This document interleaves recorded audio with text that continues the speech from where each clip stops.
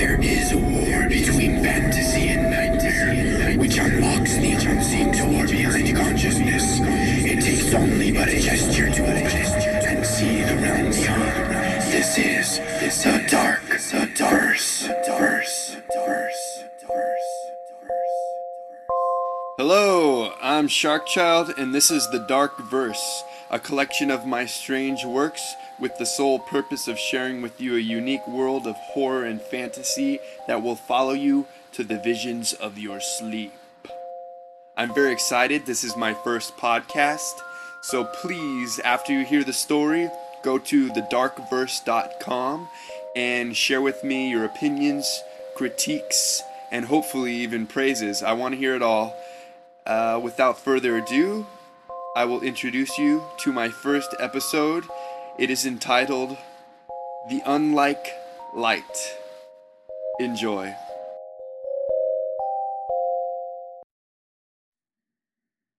From the very day we first breathed the dusty air of the keep, I knew doom would plague the innocence of our souls.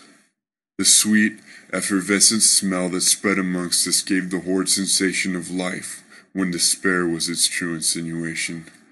Hard floor beneath my feet, and cool steel walls beneath my touch, told me of the thousand escapes never to succeed. The imprisonment was disenchanting, but we were given everything we needed for survival: food, water, clothing, and showers.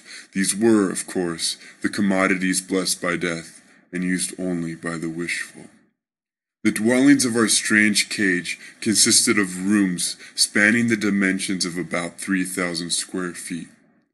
More than enough bunks filled the very vacant rooms for sleep, and even pillows lined them, giving their attempts at luring us from the cold, cruel reality of fear.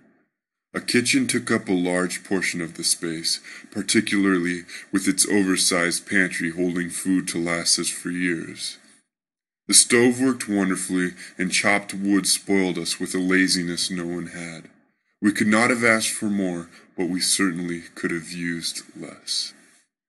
This was the joyless place we tried to make home, but home, peace, was something that would never be known again, not with these memories. Considering the level of the keep where we lived as the first floor, numerous other floors descended below us.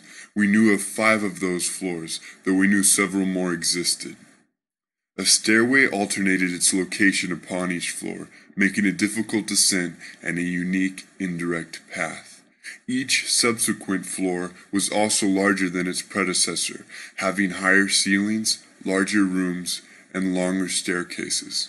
The most haunting attribute of this abominable structure was that the further you went down, the brighter it got. And this light was no cause of electricity or fire. This light was the evil of dawn, spawned into its most sinister, incarnate form.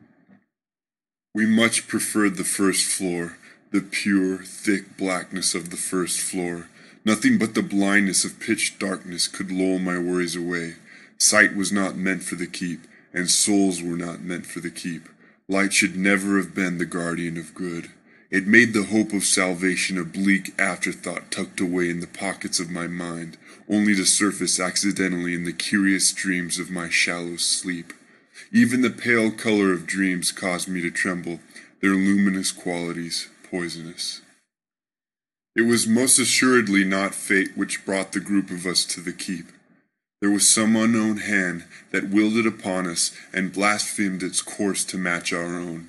I was but sleeping soundly in my own bed next to my wife when the thieves of witchery awoke me with their ugly force, driving me into a box like a cadaver and beating my head until I went limp. My wife did not even scream. She did not even wake. I was an ordinary man with a dearly loved family. They could not have taken me with crueler timing. My improperly healed fists prove it.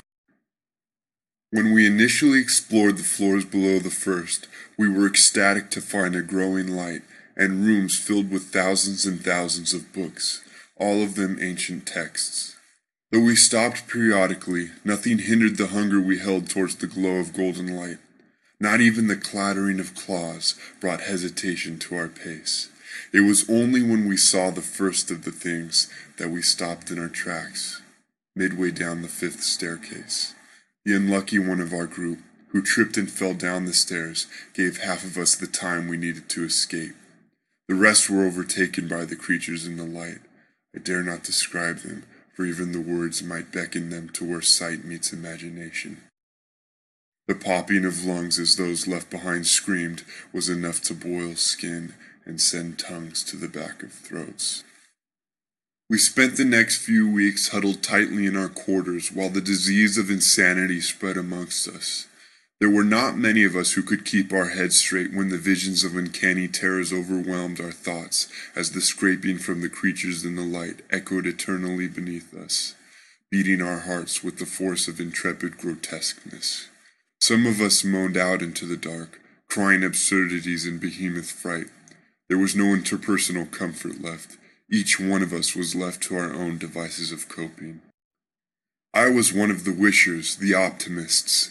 I let the prayers of my wife and children stagger me against the temptation of death.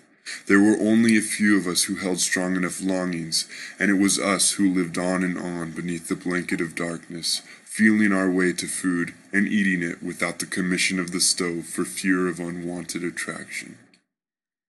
We knew ourselves to be safe in the dark since the creatures in the light never advanced upon the 1st floor. The closest they came was between the 3rd and 2nd floors, struggling to come upon us with all of their might. It was not bravery that hindered them from continuing, but sheer pain. When they encroached upon our darkness, we heard their distinct, muffled squeals of unrest. It was a sound most similar to a wheeze as lungs made desperate gasps for air. By the time I gathered all the courage I would ever have to find a way out of the keep, only 3 of us remained. The girl never spoke, but I could always hear her steady breathing coming from beneath her bunk. I brought food to her whenever I ate, and the Indian, the religious man, kept me company during the most troublesome of times. It was the 3 of us for many months. Everyone else had either succumbed to the creatures of the light or to kitchen knives, nooses, and suffocation. Those that perished within the 1st floor were buried beneath books on the 2nd floor. It was not enough to keep away the scent of decay, but it was enough to pay them reverence. I told the Indian my plan, and he only thought of it as foolishness. He wished me luck, but could not muster the sanity to join me in my demented quest. I let him be, and tried little more to dissuade him from his decision. It was for the better that he stayed, I later decided. Someone had to take care of the girl. When I said my goodbyes and began my descent to the 3rd floor, I heard the Indian mumbling chants of protection.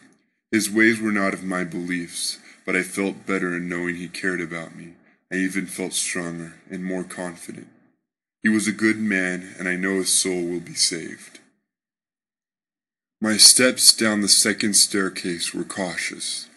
I carried with me water, a knife, matches, and 6 smoke candles attached to my belt, crafted meticulously from weeks of work with wood ashes, excrement, sugar, and the knowledge of the Indian. I painfully used the stove for my purpose, beckoning the creatures of the light to a horrible proximity, their wheezing disturbing every nerve end in my body. When the final step of the staircase had been left behind, I took in a deep, incredible breath through the bandana tied over my nose and mouth. I was now in their territory. I darted quickly through the level, finding no opposition. The creatures in the light were not expecting me, and so were spread amongst the lower floors. Against the stealth of my movements, my heart raced with a ferocity I had never known, each beat pulsating my eyes from their vigilant gaze. Sweat flowed gracefully from my pores, and my clothes quickly became damp. I continued on in this manner through all of the 3rd and 4th floors.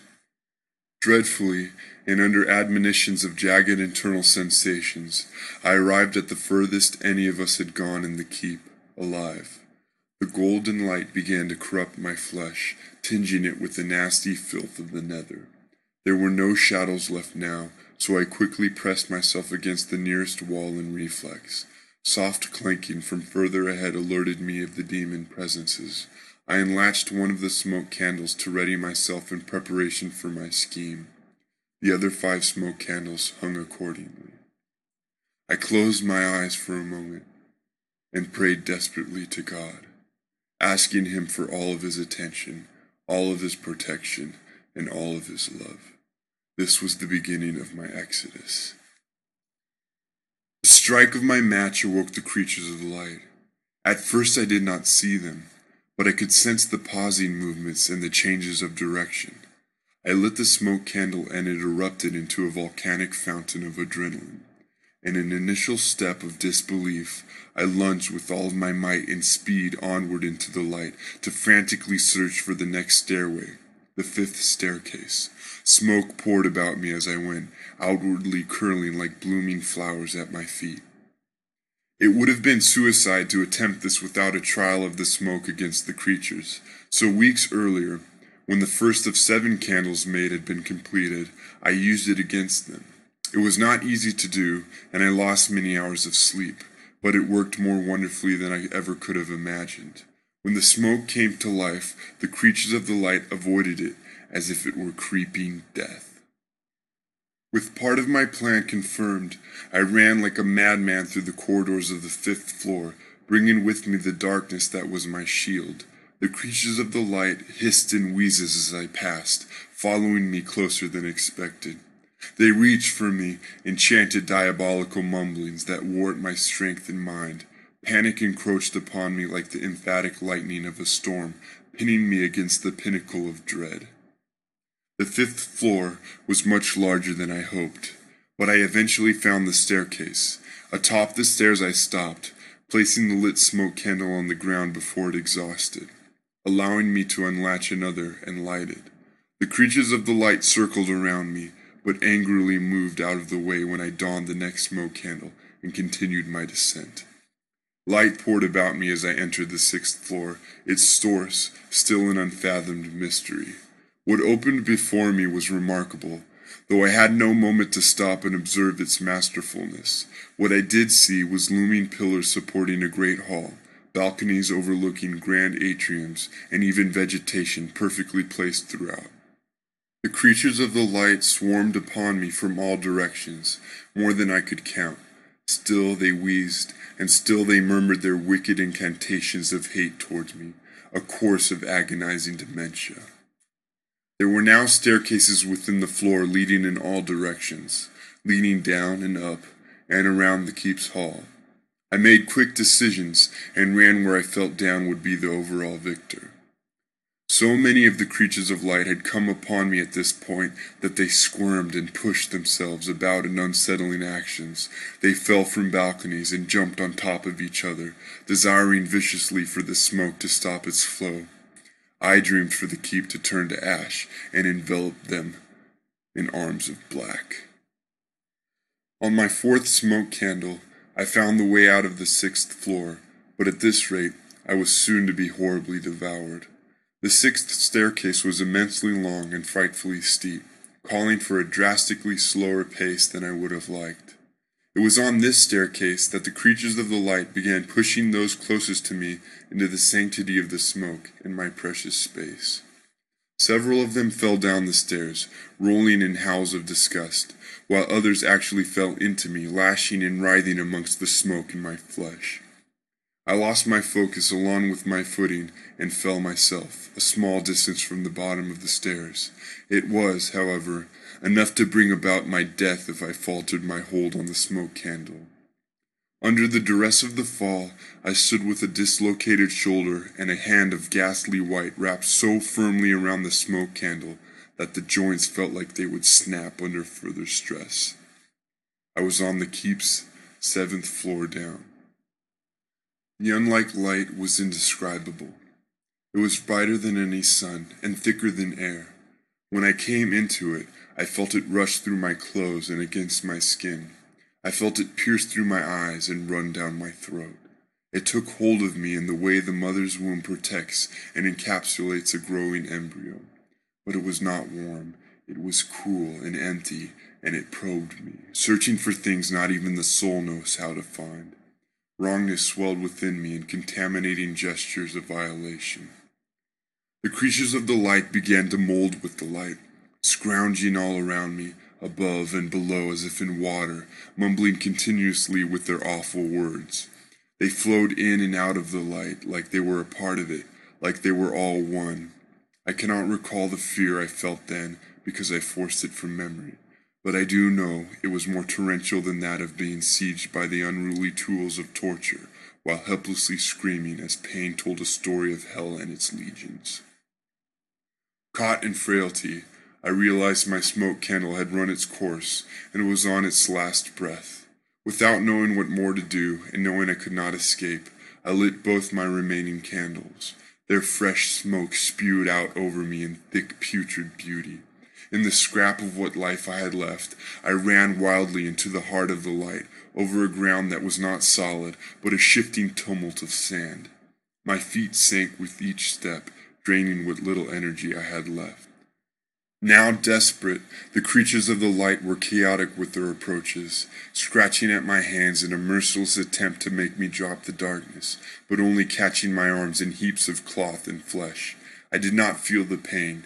I only felt the light resting in my veins, scouring my body to its incorporeal depth. The onslaught of the creatures of the light continued against me, and a transparency within me began to flourish beneath the reaping grip of the light. I closed my eyes and saw through my eyelids as if they were not there, and my aching muscles began to melt away from the consistency of definition. I was fading into the light, becoming it. I wanted nothing more than to swallow the smoke in my hands and let it scrape the insides of my tissue, consuming the infectious illumination along its path. Instead, I was drowning as a primordial evil dragged me down into the pool of lurid nightmares. From that point on, I only remember falling through the light and hearing the words spoken by the unholy creatures. Their syllables became a sadistic sludge of comprehension as my ears grew cruelly attuned to their speech. Inside is ours, forever on. Look not to free your presence. With ties of white we choke your life. Tighter as the moon smiles your misery. Wider as the blood flows freely. We make anew in you what once was lost. I fell into unconsciousness, smiling as I drifted into blackness. I was found covered in soot, in a coffin resting among the basement of an estranged colt's mansion, wrapped like a mummy in white linen.